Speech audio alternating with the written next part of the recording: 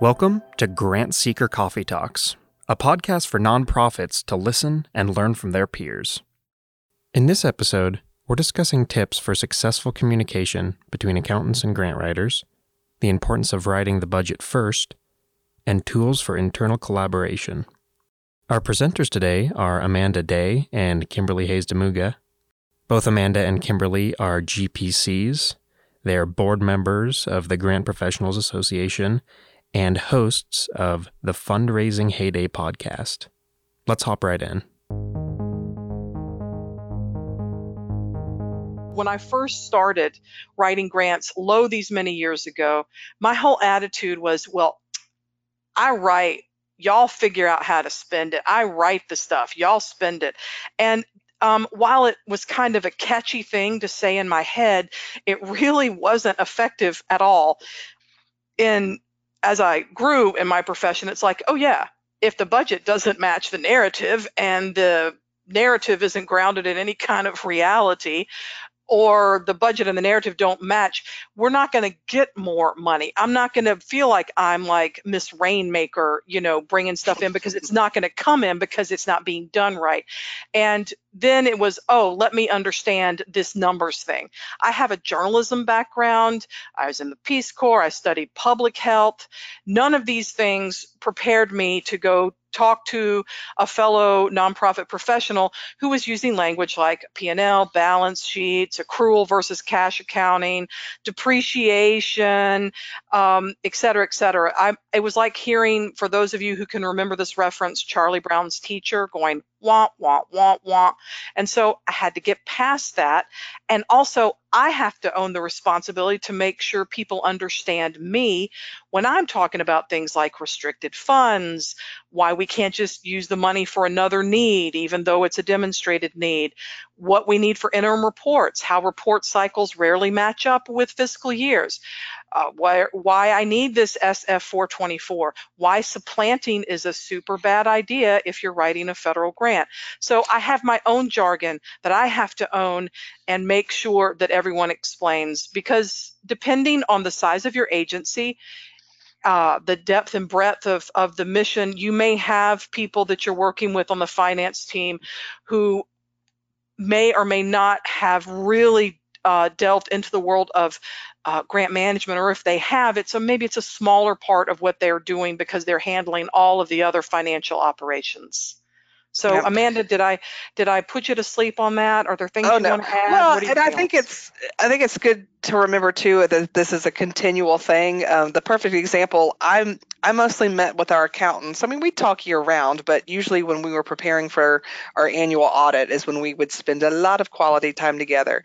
And every year they would start in with, the deferred revenue and those kinds of things. And so I just have learned that now every year when we meet, one of the very first things I say is, now, so we're all on the same playing field. Let's remember, I'm a grant administrator. I've never had an accounting class. And it's been a year since we've talked about this stuff, so I don't remember any of it. So remind me again what the terms are that you're talking about. And they would, and then we'd get, it would just make things a lot smoother. And so I just think it's not a one-time thing. It is definitely a continual reminding of the language barrier. And we also, not to say that it was always that kind of translation difficulty, also, we were probably the only two areas of an entire agency that would get excited when the audited financials came in their spiral-bound books. So, yes. Sometimes we had a little dance party in the financial office, and that was always a joy to see. But anyway, but I know Amanda has a couple of stories about success stories. We've talked about some difficulties, but also just some real life, quick and dirty examples of what we've done in our grant professional work, keeping in mind that we have different backgrounds. So take it away. Well, and I think the idea here is, to find those wins and to come together and figure out things that'll make everybody happy. I will tell you, one city I worked for, I was their very first grants administrator. Before me, it was kind of like every department willy-nilly did their own thing, and finance was trying to get a handle on it, not to their satisfaction, because it was kind of like, suddenly we have a check. We didn't even know somebody wrote a grant. So when I first got there, I made an effort to sit down with finance and talk about, what are you lacking? What do you wish you had that you don't? What can I help with? And one of the biggest things, which really it's very simple, but they just hadn't figured it out, was they really just wanted to know, what grants do we have? What are the dates on it? How much money is it? What department's managing it? What's the projects? Just some very simple information. And so basically, I took notes on all the things they wanted, and I just created a simple Excel spreadsheet. Now, you got to remind you, this is back in like 2003. Now there are fabulous things like Grant Hub that can help you collect all this data and put it in one place. But at the time, there really wasn't anything technology-wise around, so we just created an Excel spreadsheet. So every grant that was written, I would have all of that information, and then when we got the award, I could send it to finance, and they were very happy because they knew the minimum details that they were asking for. And it was just, it took me 2 seconds really to do it, but it made them happy, so it made me happy. So that's a good on the management side example there. I know, Kimberly, Wow. you have a grant writing story for that lovely local county grant we I do, for. but also I think we all wish that we could have Amanda come into our workplaces and wave her magic wand and, what do you need to succeed? That's I'm lovely. going to make it happen. Making it happen. So what I would share quickly with you is, we all have those proposals that come up every year that involve lots and lots of attachments. And I'm not going to get into, I'll slightly dip my toe into I have no idea why in the world it was a local government funder and in the Atlanta area. And every year they had a competitive grant process. And at last count, I think they might have had 24 attachments plus the narrative logic model and budget. Sounds right. Like me, you may be wondering, gosh, that's a lot of information. Why do they need that? And I'll have to come back to you and go, my brethren, I don't know. But here's the trick. I knew it was coming up every year, and I'm like, here we go. And I also had a lot of other grants and other fundraising obligations on my plate. So it became a shared joy with the finance department every year, where I would be like, as soon as the RFP came out, and to their credit, every year we would meet, they would go over the grant, the application, any changes in focus areas, what have you, and they would usually, bring in breakfast. So who doesn't like a free biscuit for breakfast? And so I would go, but the very day that I went, I would make sure to visit my folks, and especially the person that I knew was assigned to me to do this grant, and say, hey, this RFP, the request for proposal, just came out, and here's the finance information they wanted. And it was usually 2 or 3 separate documents. And I actually made that the very first thing that I would do in getting that grant ready, because we kind of asked for the same type of support every year for the same program. And I know how fast I can write, and I know my own schedule. But what I don't know is who in accounting, what's on their plate, what are they trying to do or close out. So I would go in there first. I would bring the fresh new document. I would bring what they had filled out last year, because this grant, as many do, asked for background of financial data over the past 3 years. And I would ask them to please fill it out. And it was usually just updating a column. And I found that asking for help in advance with people that I've worked with and met with and had lunch with and talked to over the year, if you ask, the earlier you ask, then the better we can all get our stuff done. And Yes. it was just a learning lesson that I took with me, and it's now just wherever I go. And it's not about, oh, we must bow down to our mighty financial overlords. It's not that. It's respecting people's time, because we're working together. And then for me, pulling bits and pieces of information off of audited financials, sure, I can do it. But if you're digging in that field every day, you're going to be able to dig up weeds a lot faster than I can, and you're going to be able to find and mine that information a lot faster. And also, just to close, I would say, how do you want to do this? Do you want me to send you the spreadsheet, a soft copy, email attachment? Do you want to work on hard copy? What do you want to do? And sometimes it was easier for that person to just fill in with pencil the numbers. And I was ecstatic, because I can type in numbers. And so I would take that back, and I would would key it in, and away we would go. But it was just, instead of me going, oh, every year I must do this burdensome thing alone, it's like, actually no, we can probably work together and give them 6 weeks or 4 weeks, the most time I could give them to get that done. And in the end, it also saved me time as well, and I was assured that what I was getting was the real deal and not me doing what I sometimes call grant professional or development math. So I'm just going to leave that there. I'm not going to explain that. Y'all just figure that out. Oh, well, one thing, if you have written grants in the past, you've known that you've written one grant application, and that next one is going to be totally different because every funder has a different set of needs and specific information they want. And I think this is also an important thing to communicate to your finance team is one of the things with finance I've learned, especially when it comes to procurement and different things like that, is they have a very stringent set of rules, as they should. And all finance folks follow GAAP, the generally accepted accounting principles. So they have this set of rules that they have to follow no matter what. And while, yes, there are rules in the grant world, when it comes to putting things together, again, it's just very different as far as when things are due, the time periods you have, the amount of information they want, the level of detail. And so just because they worked with you on one grant and you only asked for one very specific thing doesn't mean next time you're not going to ask for 5 different things. And so I think that's part of the education process, is just making sure everybody understands with grant applications, there's not one set of things. It's different every single time based on every funder's needs. And that is another conversation to have. You could, if you wanted to beat that amusement park metaphor into the ground, which could be a good day to do it, could be today. It's like, you got to be this tall to ride this ride, but every ride in this park is different. And so every grant can be different. And I think that's also can be, if you're not directly connected to grant writing, grant management, it's kind of mind-blowing when you think about it. We've been doing this for so long, it's like this is normal. But to an outside person, it's like, that's nuts. Why aren't there standardized applications? Why aren't there deadlines the same? Why can't private foundations get together and have a standard information request? Why indeed? Great question. Great. I personally, I'm patting myself on the back because those are great questions, but the answer is because they don't. And one day in my perfect world, they will. But it's an important point to get across, that we're crossing fiscal years, all sorts of things are going on, and all the forms are different. And that's just a good starting place to make sure people understand it's not you. I call this the blame the funder approach. When all is lost and you're having a difficult conversation and the Six Flags Over Georgia thing doesn't work and you're just like, okay. And it's like, it's because this funder asks for all this and they have the money. And so they're making their rules for us to access their funds. And that kind of ends that whole, well, why? It's like, just because.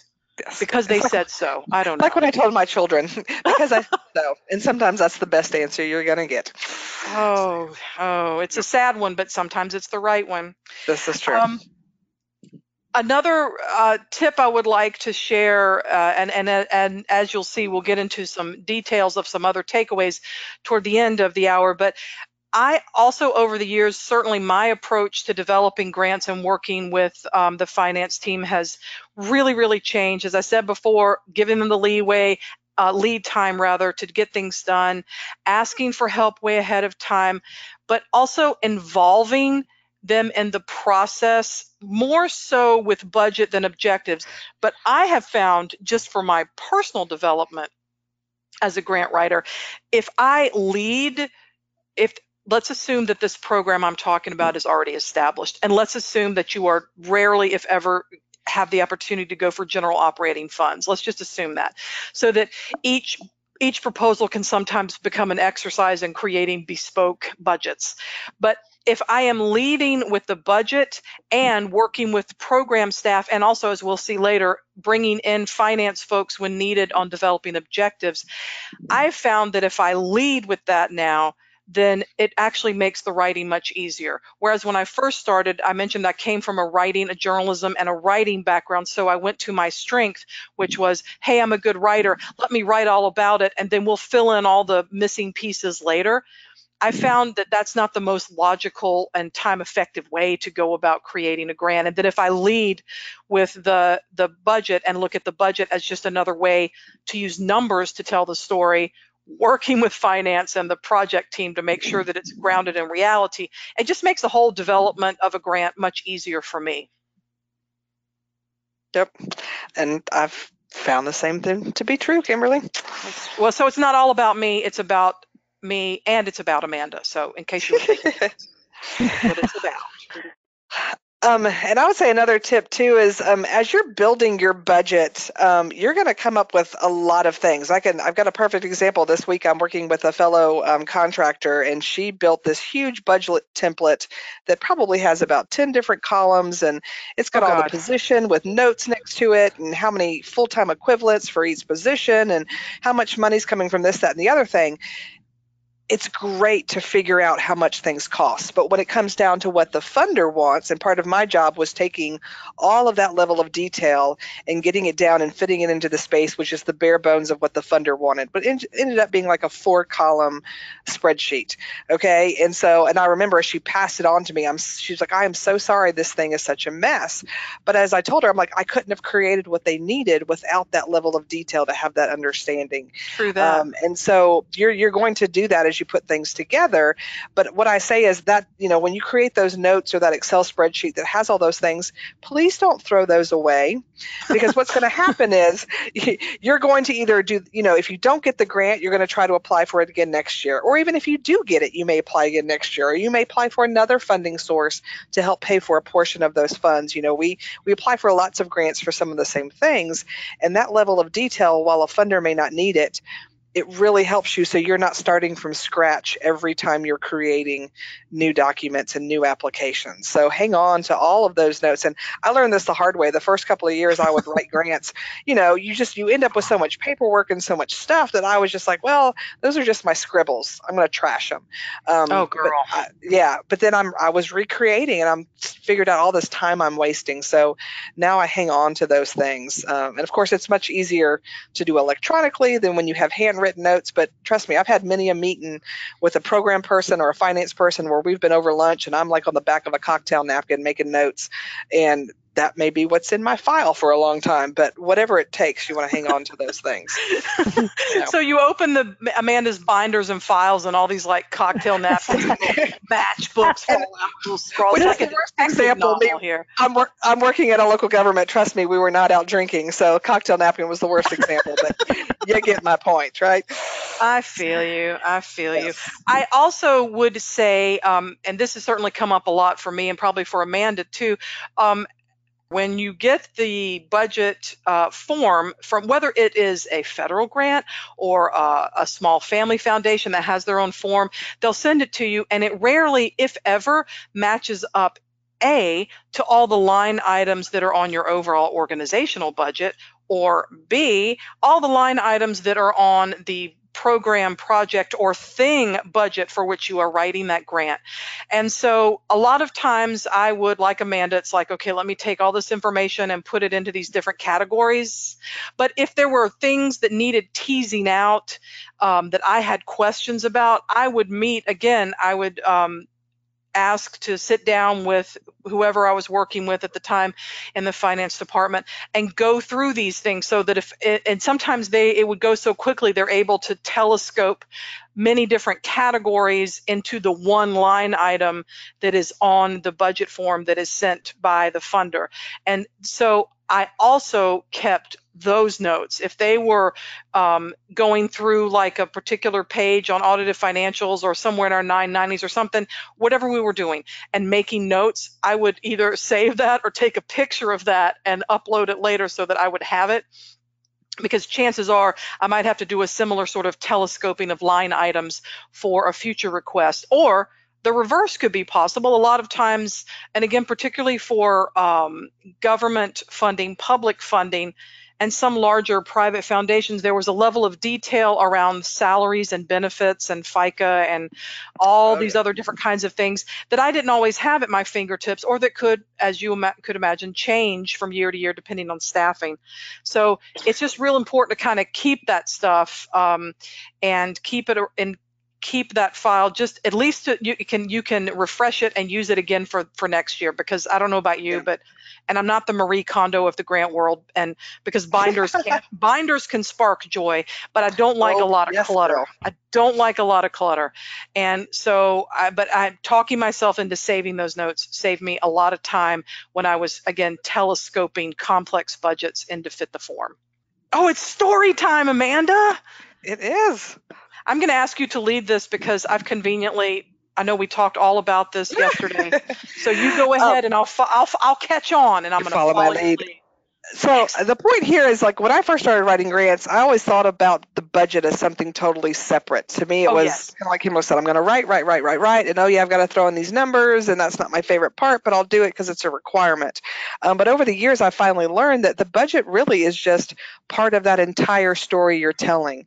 And your budget needs to be, everything you're talking about in your grant application needs to be this linear story. So if I am sharing as part of my need statement that part of the problem is my clients can't get the services they need because they don't have transportation, then it's going to make sense that within my budget, I may have some money set aside for transportation, whether we're buying a bus and hiring a bus driver, or whether we're giving vouchers for people to be able to use public transit or Ubers or whatever, or maybe it's a gas money for them, however that works. And so that's something that should be mentioned not just in my budget, but in other places. And within my methodology where I'm telling about my plan, I'm going to talk about how we're going to make sure transportation happens. And so those things in your budget need to be found in other places, or it doesn't make sense. And it just is a way to kind of continue with your storytelling. And so that's the point here, is that budgets, it still is part of your overall narrative, even though it may be numbers. And if you are numbers averse, then it's always good to build those relationships over time with the folks who are working in the numbers all day long, and get them to help you build your story. And for many of you, you may come to grant writing you may be moving into grant management with an accounting background, and which is a fantastic transferable skill set. And so it may work in the reverse. You may be looking at, I've got all the expenses, all of the invoices, everything's all together, but now who's going to write the narrative? So again, it needs to be, whether you are approaching it from, I'm a grant writer first and then I'm working on grant management, or you're moving that toward it from the accounting side of it, it's just super important to make sure that both sides are covered. And well, there's more than one. There are more than two sides to this. And you also want to make sure that you're bringing in your outcomes, but that is, of course, not the focus of our time today. But that does lead me to another story, Amanda. Are you down for that? Go for it. Yeah, she can't see me, so she's like, oh my goodness.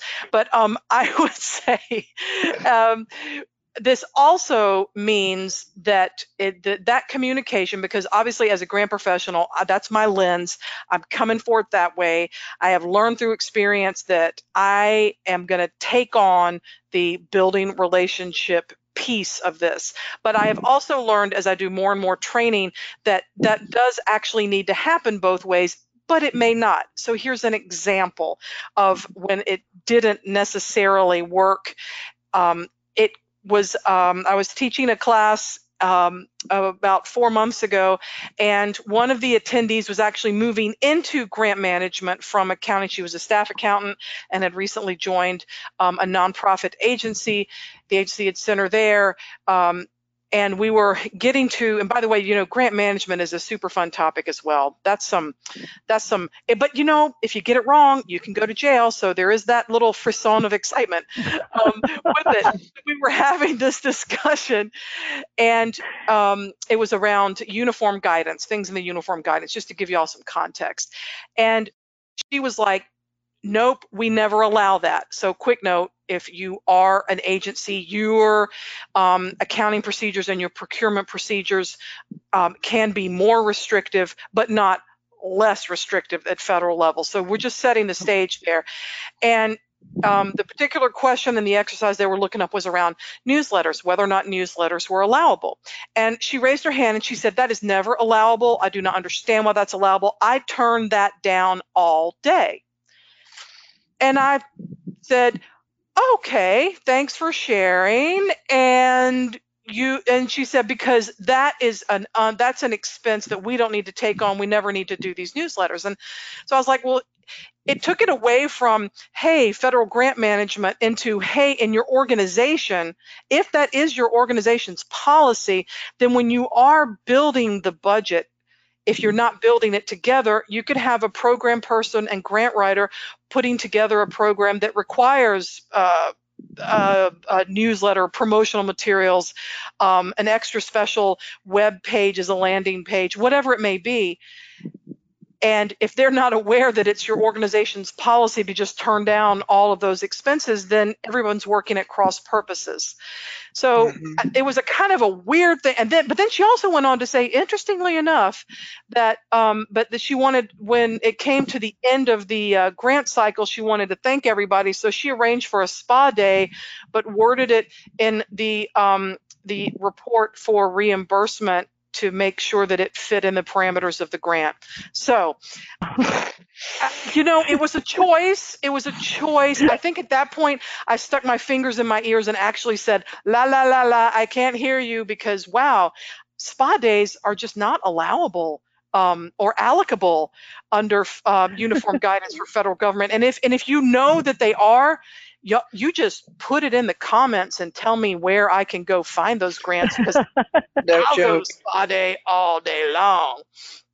But again, it points out that the bigger issue there wasn't whether or not this person understood uniform guidance for federal grant management. There was a huge disconnect within the organization, that things that could have been allowable in a grant and newsletter to promote a particular program, for example, would have been an allowable cost for a federal grant. But she was saying no, and I turned those down all day because we don't allow that. So that's a very extreme example, but people just are coming at this grant management and grant development sometimes from very different places, using very different lenses. And I think that's why, again, it's just so important. I am done with assuming that people who don't work in grants all the time understand how they work or how they don't work. So that's my story. Okay. Well, let's talk about, since we are talking about finance and working with them, when it comes to doing your grants, it's probably not a bad idea to start with your budget, because that helps you avoid backtracking, because your budget really does drive so much of what you're able to do, which means what you're talking about in your grant application. And I've got a perfect example here, and this was from someone in a training class not too long ago, shared this with me, but she worked for a transit authority, and they were looking at a grant to bring on some alternative fuel vehicles to help provide transit, some buses that had alternative fuel options. Oh, now, yeah. There's lots of options out there. So they did all their research and they finally decided, okay, we're going with this particular bus, this particular alternative fuel, and we want 3 of them, okay? So based on how many people those buses could hold, how long they could be out before they would have to come back and recharge or do whatever, she builds an entire program around that based on, how long the routes are, how many people they're serving, how many drivers they need, how many hours these buses can be out, just everything, right? So it's the day before the grant's due, and her boss comes into her and says, the more I think about it, the more I think we chose the wrong bus. Instead of doing 3 of these smaller buses that have this type of option, let's do these 2 big buses that have this type of option. Wait a minute, Amanda, I have to jump in. This was right before the grant was due, right? Like 24 hours before the deadline. But of course, her boss is like, what's the big deal? You change that takes 2 seconds to change the line item in your budget, which that part is true. Yes, I can change my budget in 2 sections. But what he forgets is now every time, now she's going to serve a number of people. She's going to have less routes, maybe less drivers, maybe more drivers. It's going to change so many things. It's going to change objectives. It's going to change methodology, potentially shape how she presents the need statement. It basically was almost like starting from scratch with that grant application, and the boss didn't understand. And so that's why I think if you can get everybody to agree from the outset that yes, this is the work we're doing, this is our budget, if once you get that in place, then you're not having to come back and make, I mean, there's going to always be minor changes, but to change something that drastic, it's not just changing the budget. You really are changing that whole application. So, girl, that was like a Devil Wears Prada kind of situation. It kind of was. If y'all remember that movie, yes. Meryl Streep was playing a super high-end magazine editor who asked for crazy, crazy things from her hapless assistants. Yeah. Now, again, it goes back to education, though. I think it goes back to education where the boss just didn't understand. He truly thought, we'll just switch on the budget. So you've got to be able to not be afraid of your boss and be able to say, I get where you're coming from, but do you understand that's what this is going to mean? And sit down and have a frank discussion about what you want to do. So. And that may touch on the webinar participant at the very beginning who told Tammy, hey, I just work directly with the executive director, and I'm not suggesting that person is in a Devil Wears Prada situation. That's just not the good way to live your life, I think. I mean, free clothes would only get you so far, I think. But I would say most of the time, 90% of the time, it is going to be just sort of education. And also education about what's available, restricted funds versus general operating. That has been a discussion I've had with executive directors, board members, and sometimes as well with members of the finance team. I had we were looking for money because that's what you do in a nonprofit, and that's my job, and looking for money. And I had a finance director go, wow, I get that these are all restricted grants, but can you write something that's just kind of vague so that we can put the money in these two different programs? And I felt her pain, and it made me kind of laugh. And I was like, yeah, I could. I try to, as much as possible for program support, tell the story, connect the budget items, but to make it so that we could, if we had to, if something big changes, there could be a possibility for a conversation with the funder. But if I write purposefully vague grants with objectives that are like, we will end hunger, no child will be left behind, nobody's going to fund that. They're not going to fund it because and that was the conversation I had to have. The other request was, can't you just write a couple of like maybe 4 or 5 just smaller grants to tide us over? And the educational moment there was, well, I could write the big money grants that take longer and will give us bigger buckets of money, because there is no relationship really. There's not a direct correlation between complexity of the grant and amount of money available, I have found anyway. There are grants that I've written for $20,000 that were 154 pages long, including all the attachments and 4 different binders. And just the other day, I wrote a 12-page grant, and it got $12 million to renovate a NICU at a safety net hospital. So while I was excited by that, because I could do the math and say $1 million a page, what a deal. It was the idea that, you could spend just as much time and effort writing several smaller grants versus a larger grant, and that most grants are restricted. So again, educational moments, don't assume that people know.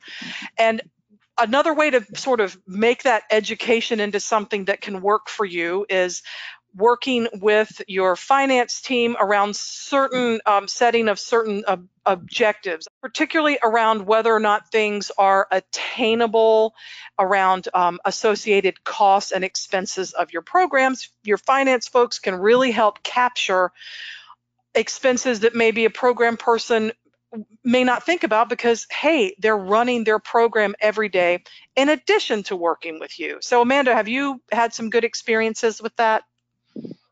Well, I think just the biggest thing here is a lot of times as program people and grant people, on paper it looks really good. Like, oh, wouldn't it be awesome if 80% of the people we serve, we could feed them a meal every day? But then finance reminds you, Do you realize that's 100,000 people? So 80% of that's 80,000 people. You're going to feed them 3 meals a day. And even at a minimum, we need $58 million to make that happen this year. So, the quick math. Yeah. So it's, we're, as writers, I think sometimes we get so focused on this sounds really good. And this is the work we should be doing because it's good and worthwhile. But you want to make sure that what you're saying is it's realistic. It's relevant. That's what I'm looking for. And it fits the budget that you actually have to make it happen. So, and we're going to have to. I know we need to start wrapping things up. We do have several. We will. We have some takeaways, lessons learned, next steps for you all. So that's what we're going to kind of wrap things up here with today. So I think one of the big things we've talked about is just communication and relationship building all year long. You can't not speak to someone for 6 months and then suddenly be like, oh, big grant due, I need all your help. Please drop everything you're doing and work on this with me. Well, you could, but you're not going to get the outcome that is ideal. And you wouldn't like it if someone did that to you. You wouldn't like it. Exactly. And so I've found when I work with folks, I realize I cannot do my job in a silo. I certainly can't do it successfully. So my biggest thing is, whether I'm starting someplace new or I'm working with a client, or even if I've been there 12 years, I want to make sure I'm always trying to be mindful of their time and their experience. Because what you don't want to have happen, I'll give you the opposite example here. I had a coworker wanted to learn how to write grants, which I'm all about that. More people writing grants, the more we can get done at our organization. So she decided we're going to work on a grant together. The next grant that came along was a fire department grant. So I kind of held her hand throughout the whole process, like, let's do this next, but I'm going to turn you loose. She was a beautiful writer, and she was very good at that aspect of the job, and she even got the grant funded. But what was interesting is after the grant was over, one of the firefighters I'd been working with forever and adored, he came to me and basically said, if I have to work with her instead of you from now on, we don't want any more grants. And it wasn't that she didn't do a good job, but she was, when she would think of something she needed, she would just email immediately. And if they wouldn't respond in an hour, she's calling. And so she was hounding them for information constantly, where I've learned sometimes it's better to say, here's all the things I need. This is the deadline. Holler at me if you need me in the interim. So to be respectful of their time. Whereas when she would suddenly think of something, she's like, oh, I should add this, which was true. But to constantly be hounding him, he was like, I spent so much time on this, where normally with you, it doesn't take me very long. So just kind of figuring out within your workplace how people like to work to make sure you are doing that correct relationship building. And, take it on yourself and to build those relationships and get it out there. If you start it, chances are it will be reciprocated. Absolutely. And when in doubt, I found baked goods, pies, usually open doors that were previously closed. Just going to say that. I buy chocolate, you do you. So yes, exactly. What we've been talking about is the concept of building a grant task force, only don't call it that because people will get totally freaked out and will not want to participate. It's like just putting together a grant team to move forward. It's your program people, it's your finance people, it's you. It could be your executive director, depending on the size of your organization, to help you build those grants and take them out. Yep. So we've got a couple of examples. I'm going to lead, if you are with a larger organization, and again, doesn't mean it has to be this group of people. You'll figure it out. But when it comes to setting and figuring out funding priorities, obviously you want, senior leadership, your development director, your grants person, finance folks can kind of help with the funding aspect of things. When it comes to actually writing your grant narratives, as a grant writer, obviously you're going to be doing a big part of that, but you definitely need your program and project people involved because, we're writing about what it is they're doing. And cannot stress enough how important it is to have an editor. I'm a darn good writer, but trust me, grammar mistakes happen. And, so you definitely want other sets of eyes doing those things. And then, that kind of talks about the writing side of it, but also on the budget side of things when it comes to grant management and procurement, finance people, probably multiple people could be involved. You certainly have your program directors, maybe a procurement officer, if you've got a development director or grant director and other grant people, and just direct service providers. There can just be a lot of people involved, which is good. You want that checks and balances to make sure things are flowing as they should. And this is certainly not an exhaustive exhaustive list. I've worked at large agencies where anytime I needed a map, I had someone in the GIS department I could go to. I have worked at large agencies where if I needed certain data, if it was the police department, there was someone I went to. If it was for the fire department. So you're going to, start figuring out those people who have those key bits of information that you need to put together a better proposal. And yeah, I never told them they were part of my task force. They just were. There you and go. like Kimberly said, it wasn't like we had formal meetings. Don't call it a committee. Don't call it Yes. anything. Just help to get this grant out the door. Then people will be down for that. Absolutely. And of course, anybody who helps, as soon as the grant is submitted, I'm emailing all of them individually, thanking them for their time and talking about the day I look forward to doing it again with them. And then when we get the grant award, I'm again thanking them, saying without them, we couldn't have done it. Because just those attaboys, we all appreciate that. So those go a long way too. So for a smaller agency, I was looking at that big old laundry list going, yeah, so for the reality for smaller or mid-sized agencies, you would still have the teams, your teams would be smaller. And we've included some examples there of folks to have in, it's a grant writer, development director. If you're super small and you don't even have a finance director, it may be you and the executive director, then maybe there could be either a bookkeeper or on your board, maybe the board treasurer. Maybe you could get down to that level just to get some help in putting these things together. And of course, it's always important to include, as people who are going to be actually delivering the program and services, it's really important to include them at some point in that grant process or the finance process if they're going to be the ones spending the money and coding the invoices. And it's also important to remember that sometimes you got to, as I said earlier, working with your finance folks to help squeeze your big old budget into their grant requirements and their forms. It's awfully nice if you can have someone help you with that. Yeah. And then last but not least, just what I've talked about before is how, your application needs to be linear, and there are certain elements in your grant application that definitely tie back to your budget, including your needs statement, your methodology, the plan you're putting in place, your goals and objectives, evaluations, and donor recognition, because it may cost something to recognize that donation. So make sure that you consider, the budget I can't think of the word suddenly. Implications. Thank you. I got you, girl. I got you. This is why we're a tag team. So, boom. And speaking of, we can certainly hang around and answer some questions if you have them. If you like us in any way, shape, or form, we would love for you to check out our podcast, Fundraising Heyday.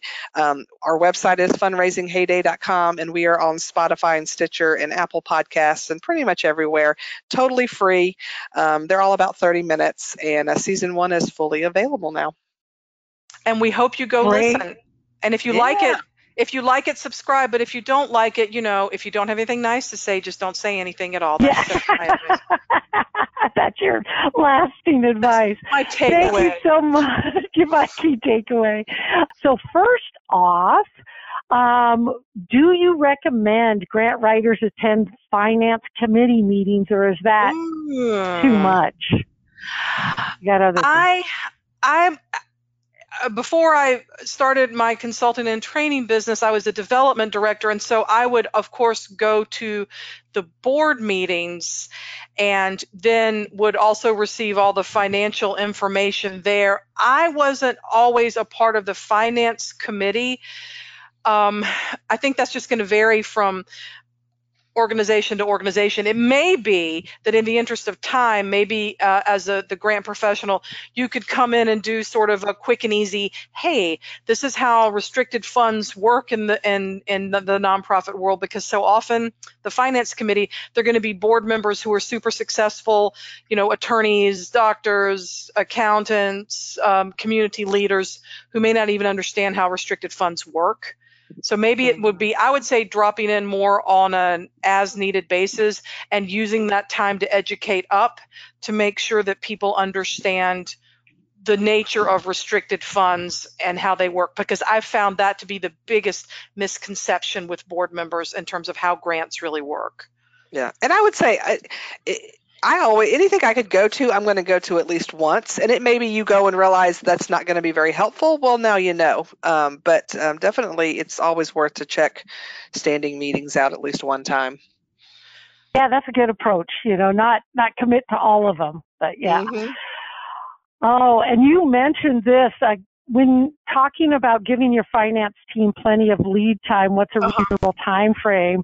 I know that their deadlines and busy time is different than like here at Found It, we have end of month, end of quarter, where everybody's busy, and then at the end we're all like, hey, let's go top off of the week, and they're closing the books, and I did go in and show them how to close a book. It's really, you just put the covers together. They did not appreciate that joke. They didn't like that.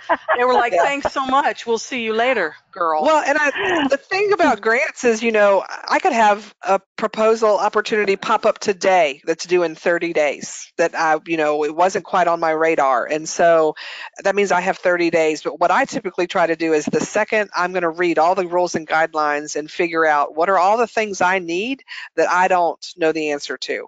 And so I'm trying to give that. So I'm not going to wait 3 weeks to go ask them. I'm going to ask them hopefully day 1 or 2.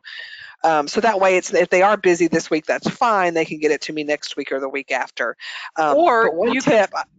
Go ahead. You go ahead. Well, I was going to say one tip is, though, I never give people the grants due this day because everybody thinks that's when they can submit stuff to me. Exactly. I set internal deadlines. They don't need to know when it's due. Nope. But I make sure I give myself enough time to do whatever I need to do with the information once they provide it to me so I can meet that grant deadline.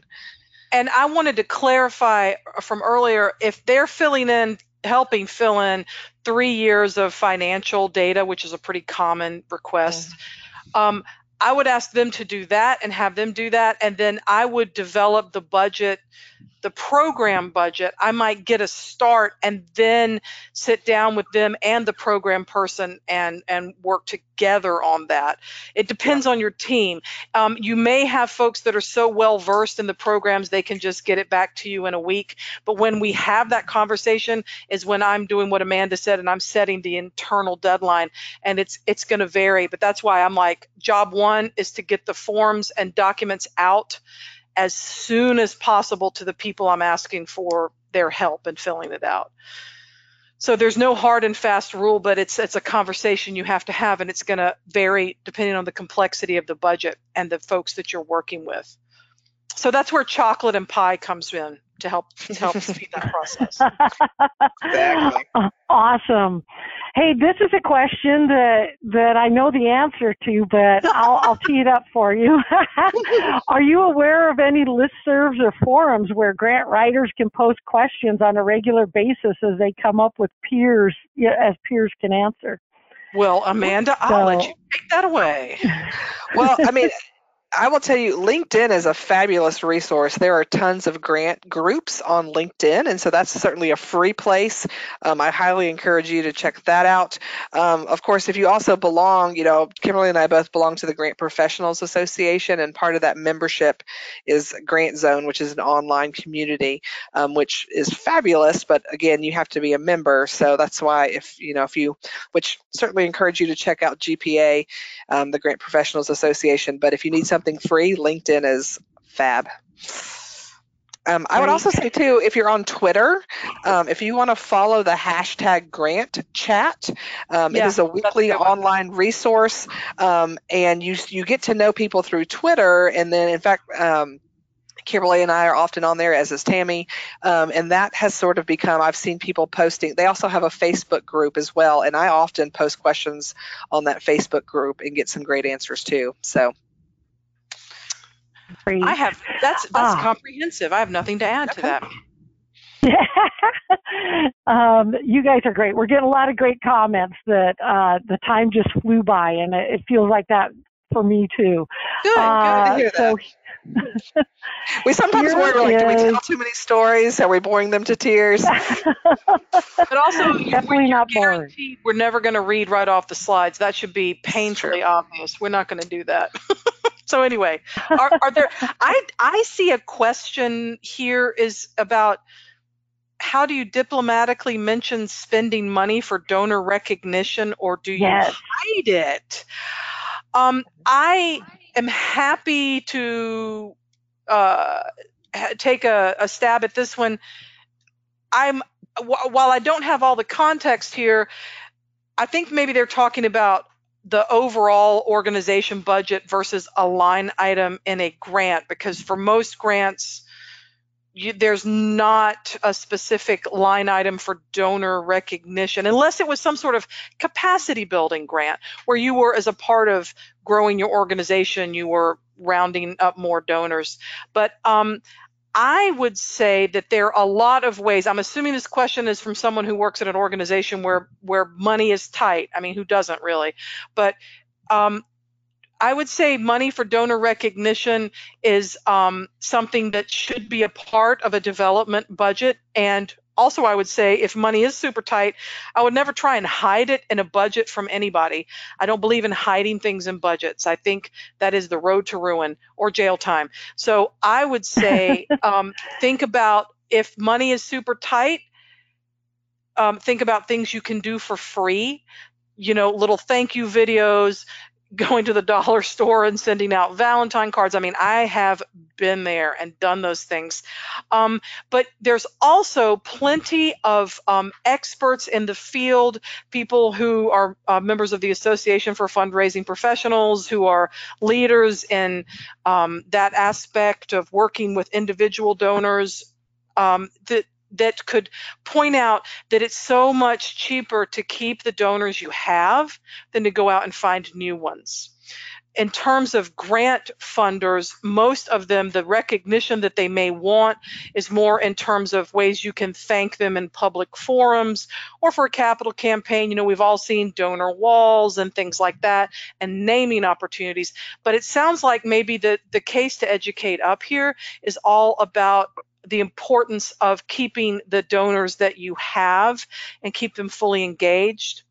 And another way to start that conversation is to ask your donors how they'd like to be recognized. Then you have information you can take during the budget building process to make your case.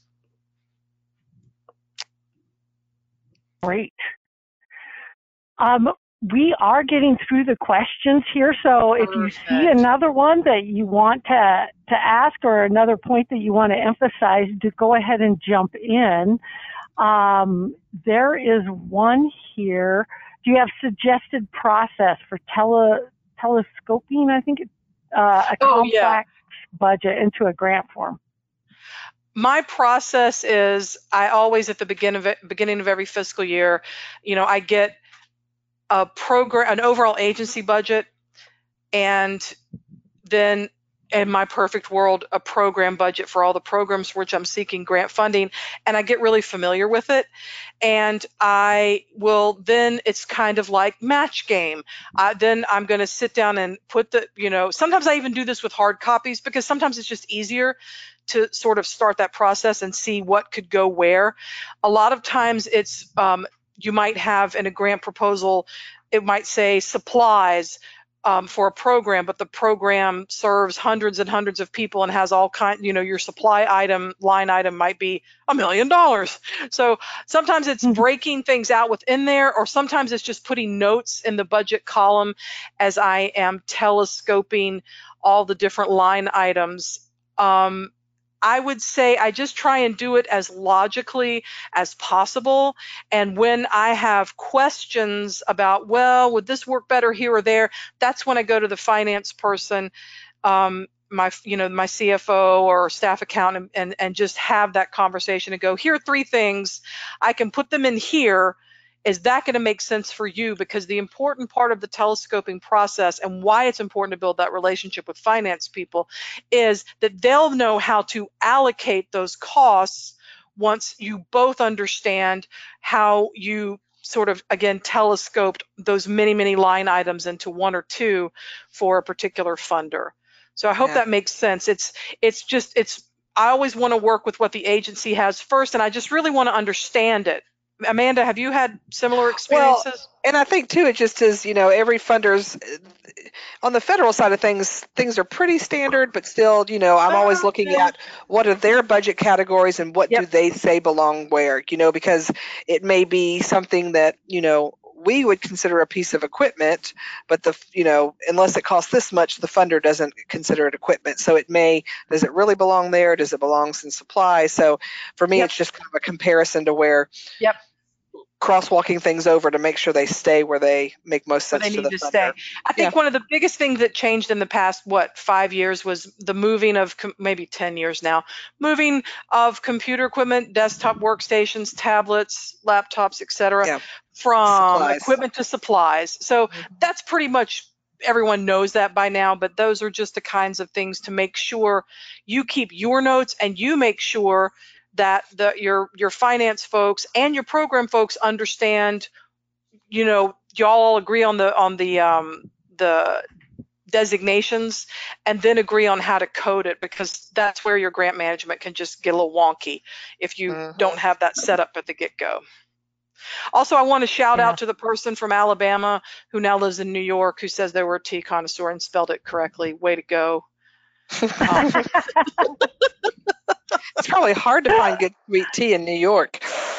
Well, there's all And be a kinds good of speller. tea. Don't This is get true. started on the different kinds of tea. New York has some fine tea houses, so Yes. just saying. Anyway, this has been so much fun. Yes. Yes. Well, I think there's one more question that I want. Another one just popped up, but the first one is, I work for a local county government, and I want to ask if you think the budget piece of a grant application should be developed before the project narrative. And you spoke to that a little bit in the webinar about doing budget first. The second part of this was, we now have a situation where we've written the project but just can't justify all the costs in the budget, so we're now looking for new fillers in order to bring the budget up to the maximum. Go, Amanda, answer that first, because you know what I'm going to do, and I thought I wasn't going to preach today, but you go ahead.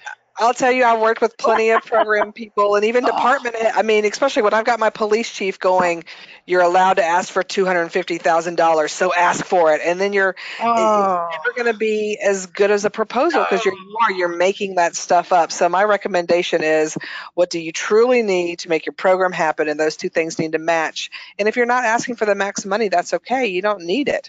Next time around you may. You're so diplomatic. You're so diplomatic. Yeah, go ahead. Wow. I'll give you, we were applying for a bicycle safety education campaign, which should have cost $20,000, and I was forced to submit a $250,000 proposal. And I was making, because, they wanted an SUV, because why not? Because that's what you need for bicycle safety girl, education. that SUV didn't cost $200,000. No, I got a lot other things too. But anyway, what's interesting is you start trying, then you're having to make up, like, why do I need an SUV? Well, we don't. So how do I say that in my program narrative? It's just almost impossible. And I'm nonverbal. I am just nonverbal at this point. I was lucky. That funder came back and literally offered us $20,000 and told us to cut the program accordingly. But that's because we had built up a good relationship over the years. If we had gone in there cold turkey, they would have totally denied us, because it was the most ridiculous ask ever. Okay, I feel like I'm able to add value here for this moment now. That's a real sore point with me. This is Kimberly, not at Sweet Amanda. This is Kimberly. Look, y'all, if you don't need it, don't ask for it, because let that money go to another place where people really need it. And if it is a federal grant, I'm just saying, that money is not free money. And when you think about it, I don't know if you maybe just thinking it through, that money actually, a lot of it comes from taxpayers, and probably the people on this webinar are taxpayers. So I'm just saying, before you're either being told or thinking about, maybe I should just pad this out to meet the maximum, think of it as your own money, because in certain ways it is, particularly for federal funding or state funding or local funding. If you're a taxpayer, you pay sales tax. That's your money. And would you spend your own money like that? And let that help you to the light, and to not ask for stuff that you don't need. That's because grants are there to fulfill a need. That's why we have a needs statement or a problem statement. And if you don't have a problem or a need, you are blessed, and perhaps you don't need to seek grant funding. I'm just saying. Well, you have so many topics that you could speak on, and very passionately, as our attendees can now attest to as well. So at this point, I'm going to have withdrawals, and I do have my face hurts from smiling the whole time. I'm like, oh my God. Kind, Tammy. So this has been very enjoyable, and I want to thank you both for the great tips and advice you've shared with us today. I've taken away some best practices myself, and I thank you everyone for attending. We hope you enjoyed today's topic and our speakers, and we wish you all amazing success in your fundraising. Yeah. And do you guys feel free to have any other closing remarks or key points you want to hit on, and then we'll let people get back to writing grants. Go out and write those grants. I'm just deeply appreciative and grateful for all the hard work that all grant professionals do every day. It's and finance people too. And finance people. It's sometimes shout out to my accounting brethren. It's just hard sometimes in the struggle to get grants out and meet reporting deadlines. It's hard to remember that it really is moving us toward better communities through seeking grant funding. I mean, that's what it's all about. So thanks for taking your time to reach out and learn a little bit more. And of course, Amanda rocks. Y'all all know that. So I'm going to turn it over to her. Well, as do you. Feel free to shoot us an email. It may be a day or two before we get back to you, but we're happy to share what bit we know. That's right. So, and follow us on Tammy. Twitter. Yeah. Thanks, Tammy. All right. Thank you both. I'll hit you back on the flip side then. Oh, my. Have a great day. lingo. I love it. Bye. All right. Bye. Bye. So that was our conversation. A big thank you to Amanda and Kimberly for sharing their knowledge and for being such great teachers. I would highly encourage everyone to check out their podcast, Fundraising Heyday, which is linked in the episode notes. If you haven't already, please subscribe to the podcast. You can look for announcements on Facebook, Twitter, Instagram, and LinkedIn by following Foundant Technologies. And we want to hear from you. Sign up for a live webinar to chat or submit questions to our experts. Your question might even be featured in a future episode. So from everyone at Foundant Technologies, thanks for listening. We hope you found it helpful, and we can't wait to connect with you again on our next Coffee Talk